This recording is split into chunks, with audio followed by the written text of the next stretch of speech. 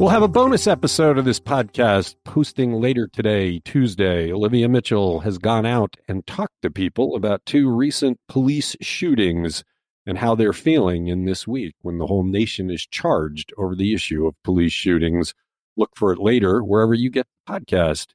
It's This Week in the CLE, the news podcast discussion from Cleveland.com and The Plain Dealer. I'm Chris Quinn here with my colleagues Jane Cahoon, Laura Johnston, and Layla Atassi. We're having some technical difficulties today, so bear with us if people disappear mid-sentence. Let's get right to it. What makes Nan Whaley a good Democratic challenger to Mike DeWine in next year's governor's race? And Jane Cahoon, why are there no Northeast Ohio people running for any of these offices? Well, they're running for Senate. But first of all, let's not pretend that Republicans have not dominated all of the statewide elections in recent years. So Nan Whaley starts with a big challenge there, okay? But yes, she's a good candidate. She's got a higher profile than she did the last time she ran for governor in 2018.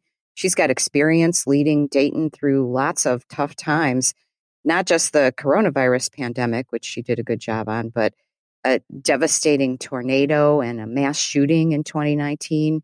And, you know, her handling of the mass shooting sets up a real contrast between her and Mike DeWine, with her pushing for gun reforms and DeWine being absolutely unable to do anything about that, even though he vowed to. So, in fact, her introductory campaign video includes footage of DeWine addressing a Dayton crowd right after that mass shooting and being shouted down with cries of "do something."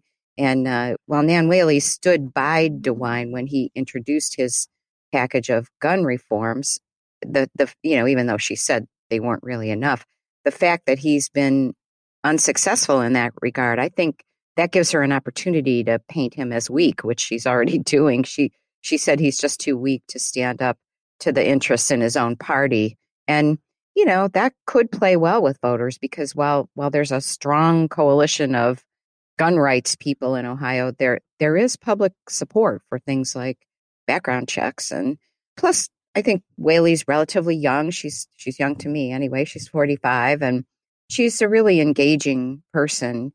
You know, DeWine is older, of course, and while he's folksy, he's a little more buttoned down. So I don't know about the personality factor here, but plus she's pushing herself as the candidate for the middle class, saying, you know, we don't need more millionaires, which I think is an obvious jab at DeWine's wealth, but her middle class background could resonate. And of course, she's trying to capitalize on this massive federal corruption probe we have going on involving lots of Republicans and other scandals. You know, she's trying to keep those front and center, saying, you know, we can't do business like this in Ohio if we want to help the average person.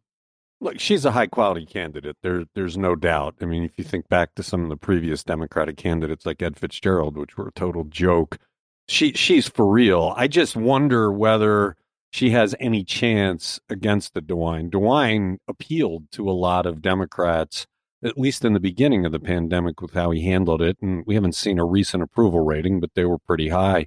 It almost feels like the bigger challenge to DeWine would be the one from within his own party, where far-right fringe conservatives challenge him for not being conservative enough. And in a Republican primary in the rural areas, that could play. If it were head-to-head between DeWine and Nan Whaley, that's just an interesting one. I do think it's a little bit false to challenge him on the gun idea for being weak. I mean, his problem is the Republican legislature, the gerrymandered districts have created kind of wingnuts throughout the legislature. Nan Whaley's not going to have any better luck getting gun reform through there than Mike DeWine would. And I think DeWine could fire back on that and say, look, you know, I agree. We need to tighten up the gun laws, but that's not the governor that's in the way there. It's not my problem. It's the Republican Party. I don't know. Would he criticize it? I think it would be interesting. Like, let's assume Mike DeWine survives whatever kind of challenge he gets from the right and makes it through the primary. Is that going to weaken him as a candidate, or is that whole element that in the far right Republican Party that he alienated, are they just going to sit on their hands on election day, you know, which would benefit her? So it's really hard. It's so early. I mean, we're we're talking about next year, of course. So. Yeah, but there's never-ending political season.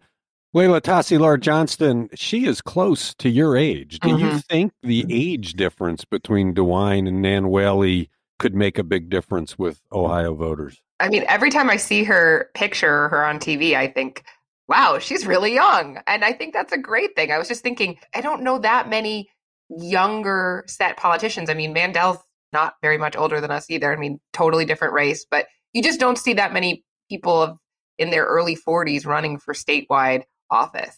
But it's time. Yeah, it's time for your generation. She's a woman. Yeah, she's a woman. She's my age. It's about time your generation stands up and fixes all the things that the older generations have screwed up. So we'll have to see how that one goes. You're listening to This Week in the CLE. With Cuyahoga County Executive Armand Budish calling county workers back to the office, does he have a legally defensible ability to compel them to be vaccinated, as he is considering? Laura Johnston, this one's interesting because not even the Army can force soldiers to get vaccinated because the FDA says this has emergency approval only. It is not a fully approved vaccine. And yet Armand Budish is considering requiring county workers to be vaccinated. Yeah, this is going to be a big issue, I think, as people talk about going back to the office. I started Googling it yesterday and it filled it in for me. So, there are millions of people across the country are Googling, can my employer make me get vaccinated? But this was an email that came out Friday from the Chief of Staff, Bill Mason, saying that employees who have worked remotely since last spring are expected to return in person to work 3 days a week starting on May 1st. And starting on June 1st, that would be 5 days a week. There could be exceptions. There's been no decision about this vaccination requirement, but they are studying it. The CDC says that that governments or employers can require a mandate that workers be vaccinated. Rutgers is trying this. Of course, there is that huge argument that there's not full approval, but the U.S. Equal Opportunity Commission has advised that employers can ask employees whether they've been vaccinated and can request proof if they can establish a legitimate job requirement. But obviously, these are advisements. There's going to be legal challenges. So a lot of employers, rather than dealing with a lawsuit, are just going to give incentives. Like, if you're vaccinated, we're going to be, upping your health benefits or giving gift cards or something. Well, here's the thing, though. Is this just the new form of racism? Because we know people of color have been much more reluctant to trust the government with vaccines because of a long history of abuse. So if the majority of people in your workforce who haven't been vaccinated are Black or Hispanic or a different minority, if you install that policy, is it a racist policy?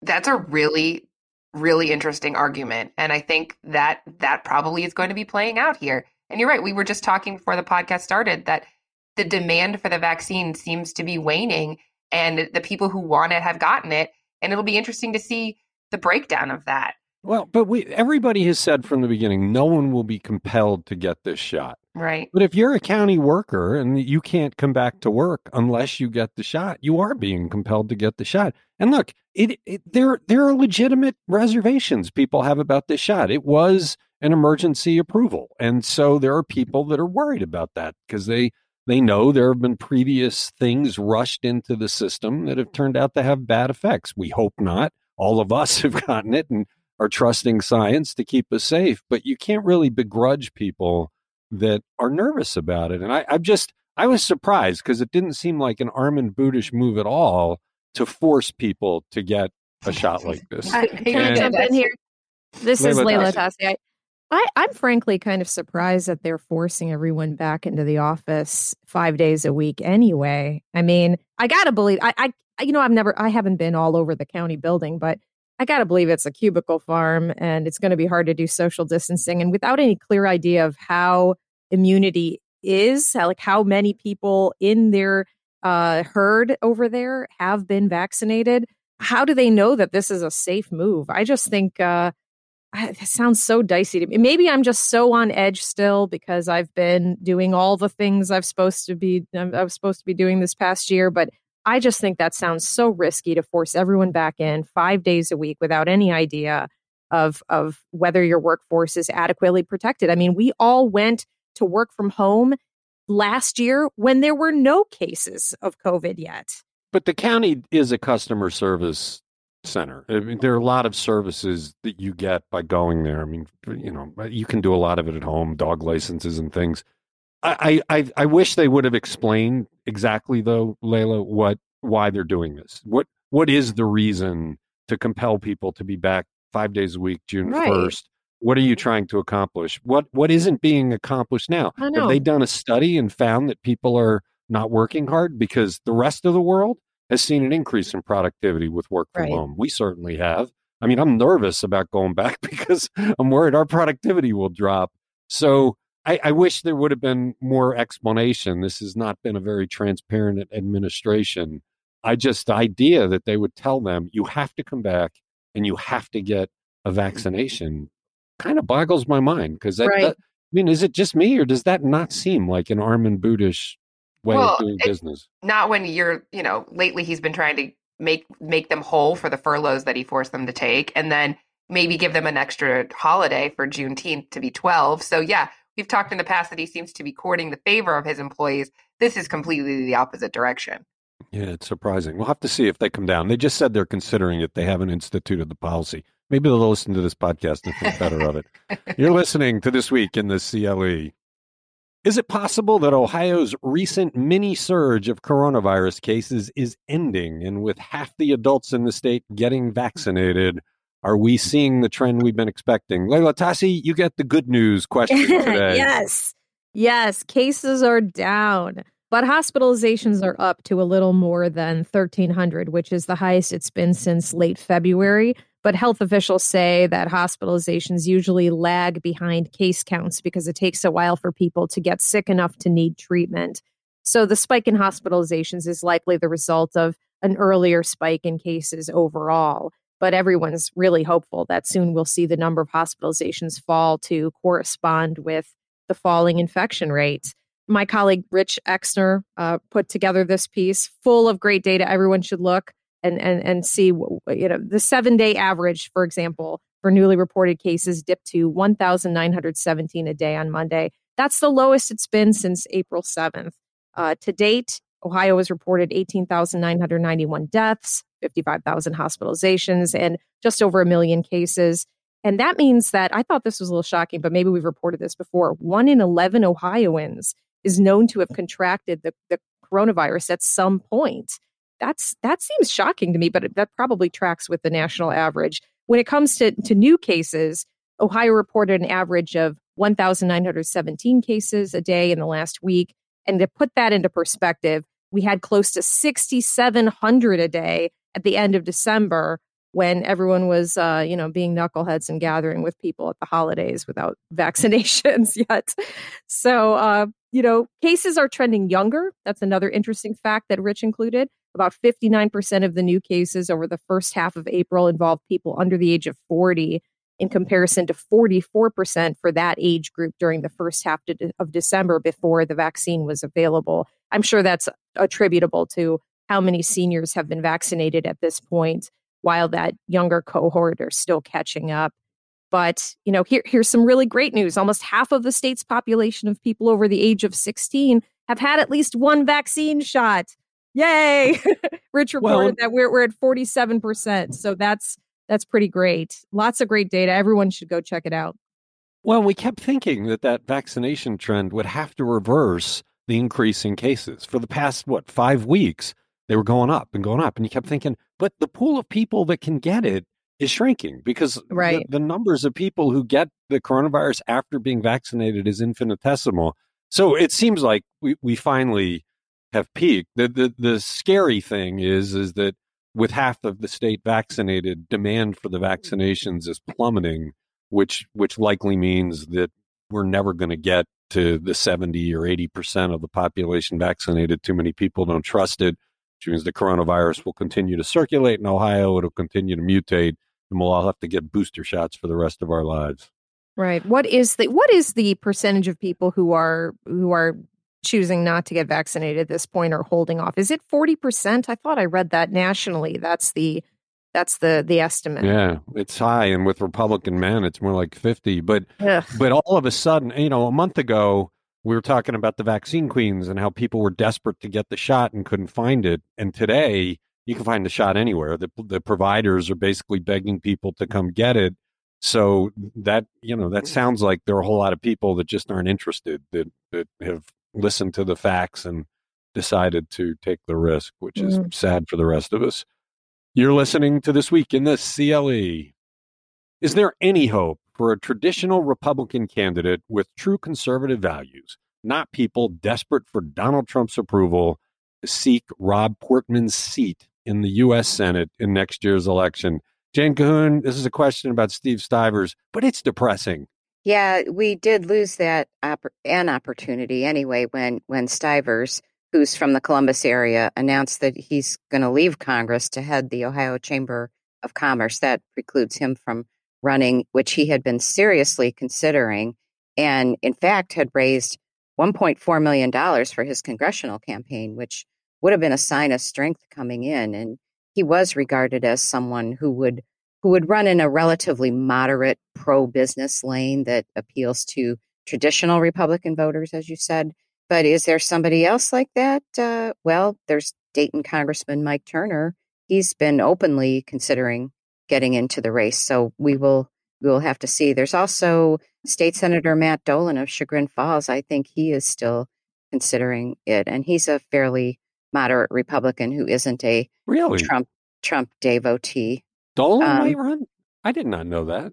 Dolan is one of the people.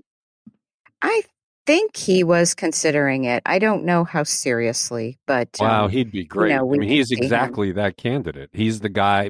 He would not go be a toady to Donald Trump like the current rash of candidates are. And he's got, he's a bona fide guy. He has championed good causes. He's tried to work across the lines. He's a conservative. It's too bad that he wasn't the first Cuyahoga County executive, because I think he would have set a tone for professionalism. Wow, that'll be fascinating. Yeah. I didn't realize that he was considered. I thought it was just Turner. Just somebody that have to check in with him and see where his head is at right now. I'm sorry, what did you say, Chris? It would just be nice to have somebody stand up and say, I'm my own person. I don't care about Donald Trump. He tried to overthrow our government, so really his endorsement means nothing to me. Let's move Ohio forward. They're all too afraid to do that. Right. There's also J.D. Vance, the Hillbilly Elegy author, who's been considering this as well. But, I don't know. He's sort of, I think, trying to distance himself from past criticism he's made of Trump. So I don't know, what kind of candidate exactly he would be. But as you can imagine, this Stivers news is probably being well received by former Ohio Republican Chairman Jane Timken and former Ohio Treasurer Josh Mandel, who are both, seeking Trump's approval and are regarded as the current frontrunners in the race, and they're very well funded. So, the other effect of this news, by the way, is that we're going to have another congressional special election to fill Stivers' position. He's stepping down in May, so Governor Mike DeWine is going to have to set a date for a primary and a special election, and it's not going to be the same date as the Marcia Fudge replacement election, because the filing deadline for that primary, which is August 3rd, the primary is August 3rd, is before Stivers leaves, so there's going to be another election, and we got a whole slew of politicians in Central Ohio from both parties interested in Stivers' seat. So it just is that a seat that could be in play, or is that pretty gerrymandered to be Republican? It is a strong Republican seat right now, but who knows what could happen after redistricting? That Columbus area has grown a lot, so. But the special election would be. For the special election, you got to believe a Republican's gonna win that. Okay, you're listening to This Week in the CLE. How can people who are in downtown Cleveland watch the NFL draft next week, even if they don't have tickets to be near the stage?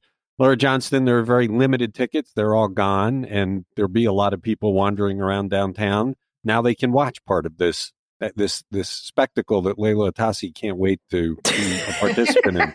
Save me a ticket. I do have my registration for the fan experience that went really fast too. But these are a separate thing. You do not need to pre-register. You do not need a ticket. It's called the Rock the Clock End Zones.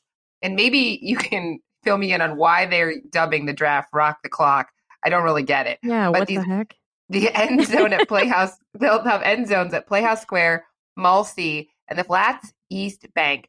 There'll be viewing areas set up with live music from DJs. They'll have outdoor seating and takeout from surrounding restaurants, but you cannot bring alcoholic beverages into them. So, sorry. COVID safety measures are going to apply, so you'll need a mask unless you're sitting or eating. And there will be food trucks at Mall C. There's certain hours this will be open. They didn't explain these end zones very well. All I'm thinking is they're going to have like massive screens so that you can see the picks one by one, and then you'll get to sit with your fellow fans and, hope for the best. Look, Laura, did you say you're going to the fan experience, Laura? Yeah, with my kids. Okay. So I'll let you know how jumping against the holograph is. But look, this is a big event for Cleveland. This is probably in the NFL second to the Super Bowl. The question that we'll have coming out of this is, what would it take for Cleveland to get the Super Bowl? So people are excited. It's going to showcase Cleveland for the world. So setting up areas where the public can participate, that's a good thing. Yeah. This is a big event. People will be able to feel like they were a part of it. I was wondering if they were going to do something like this to give people a chance to participate. And this is cool. The no alcohol thing's a little strange, but because it's the NFL. I mean, like, it's beer. Right. So, and these are gathering areas anyway, right? With a Star Plaza and Playhouse Square, Flats East Bank, these are places that people are going to be naturally. So now you'll have a spot you can watch the draft unfold where you want to be anyway. The other thing is, it's additional showcases for Cleveland. That as the cameras go around and they show people at these very photogenic places, it makes it look like a great place to live. And remember, Destination Cleveland is trying to use the exposure we get from this draft to get people to move here and take the vacant jobs. That's a very good point. We can show everyone the world's largest outdoor chandelier. There you go. You're listening to This Week in the CLE. Why is the Ohio Pharmacy Board more than doubling the number of medical marijuana dispensaries in the state, and how can people get the licenses? Leila Tassi, we talked for years that the legislature did everything possible not to make marijuana available in Ohio while claiming they were to thwart any citizen-led ballot initiatives. But all of a sudden, it seems like Ohio might be getting behind the distribution of marijuana in the state. Right. And like you said, they're doubling the licenses from 57 to 130. And the reasons are pretty simple, actually. The board wants to increase access for patients who've had to drive long distances to buy it. And they want to create more competition to drive down the prices. They made this decision after surveying patients who use the dispensaries and finding that more than 58% were dissatisfied with the prices and 20% were driving more than 30 miles to get their products. Sometimes that's because they live in rural areas that are nowhere near a dispensary. Other times it's because lines are too long at the dispensaries that are closer to their home. Here's the most fascinating part of Laura Hancock's story. When Ohio's program began, officials assumed there would be 12,000 to 24,000 patients in the first 2 years based on the experience that other states had. In January, which is the first, it's the 2-year mark since the first dispensaries opened, there were 136,000 patients. Did I read that right? I mean, that's astounding that they didn't predict that accurately at all. High demand for medical marijuana in Ohio. And that said, they believe a lot of people got their prescriptions, but were deterred by these long lines and long drives. So they kind of walked away from the program altogether. Under the new rules, if you want to run a dispensary, this is to your other question about how do you go about getting this, getting a license. If you pass a minimum business security and legal standard, you can apply to be entered into a lottery for the district where you'd like to operate. The board expects this to be much more fair than the previous system, which was that they would assign a numerical score to applicants and award licenses to the highest scoring ones. And that resulted in a bunch of lawsuits. So this lottery system should be more equitable, it seems. And that 100,000+ doesn't include all the people that just gave up on Ohio and drive to Michigan and buy it there where it's completely legal. So that's probably, 50,000 more. You're listening to This Week in the CLE. How are the Cleveland Indians adjusting their maximum crowd size in Progressive Field now that Ohio Governor Mike DeWine has lifted the state's restrictions? Jane Cahoon, if I understand this correctly, I have a lot of questions about how this will work, but what are the Indians announcing? Oh boy, I hope I can answer your questions. They are increasing capacity for their home games to 40% in May. It's now at 30%, and this is a result of Governor Mike DeWine lifting the capacity limits on outdoor gatherings. So it's going to expand capacity from 11,500 to 14,000 in this ballpark, which seats 35,000. The reason that they're not increasing it more is because they still are required to keep fans in these pods, which have to be distanced from other pods. So, this is a situation they're looking at like month by month to see whether the situation changes. So tickets for the 12 home games that they have in May are going to go on sale on Monday, May 3rd. They're going to be sold in quantities of 2, 4, or 6 tickets to make up these pods. And there are a limited number of the 6-person pods available. Fans are going to have to wear a mask unless they're actively eating or drinking in their seats. So what else do you want to know? So here's the creepy part of this. It sounds like if I want to go with my wife, that they're going to arbitrarily pick 8 other people to sit with me in my pod, elbow to elbow, separated from others. That's a little bit, kind of creepy. Laura and I were talking before the podcast. I saw that the Oscars are not going to require masks. Everybody sitting in that auditorium, elbow to elbow, will be breathing each other's air. That one threw me. That you will be sitting with people you don't know. You don't know if they have taken the precautions you've been taking, elbow to elbow in the baseball. Is that how you're interpreting it? You're not interpreting it like if you buy 2 tickets, you get to sit by yourself in a 2-pod or something? I read it as they are going to have 10-person pods throughout that stadium with social distancing between the pods, and they'll sell the tickets to fill those 10-person pods. You don't think it would be like a maximum 10-person pod? No, I don't think you could get to the capacity unless you did it that way. You wouldn't be able to do it. That's what they were doing. They already were doing you buy your tickets and then you're separate from other people. They made the distinction in their release that this is a 10-person pod and that they'll put the pods together. Well, what's the point of that? I mean, you could have up to 5 households in one pod then, and that's super dangerous. Yeah, but then you're socially distanced from everybody else. I don't know. If we have this wrong, we'll have to correct it tomorrow. But that was my reading. Yeah, of it. To talk about. As a holder of a season ticket package, I have lots of other questions because I've been told, we can now go to May games, but, we probably can't have our regular seats and, who are we going to sit with? So I have questions as you do. This is Laura Johnston. My question is, so we're selling 40% of the tickets. Can you just up and leave and be like, I'm just going to go sit in tall bleachers by myself in the nosebleeds? Are they selling those? I think they have to sell those to get to that capacity by separate. If their goal is to have 10-person groups all through the stadium, I think you need to sell out the whole place to get to that capacity. Now, whether people will go or not, I don't know. You got to see a triple play if you were at the game in Cincinnati. Could you just raise your hand and go in a separate line and be like, I'm vaccinated, put me next to whoever you want? Well, that's the thing is you wonder when the vaccination will make a difference in this kind of thing. Because if I were sitting in a pod with other people who are vaccinated, I'd have far fewer reservations than sitting with people who didn't get vaccinated because, they're anti-vaxxers and they probably haven't been wearing masks. And so I don't know. It's just it's one that it raised some questions. And if I'm reading it correctly, that's the way it's going to work. I have the solution. You just quarantine with those 10 strangers for 2 weeks before the game. Okay, there you go. All right, Layla, we'll suggest that to the Indians. You're listening to This Week in the CLE. That'll do it. Look for the special episode later today with Olivia Mitchell talking to people about the recent police shootings. Thank you, Layla. Thank you, Jane. Thank you, Laura. And thanks to everybody who listens to this podcast.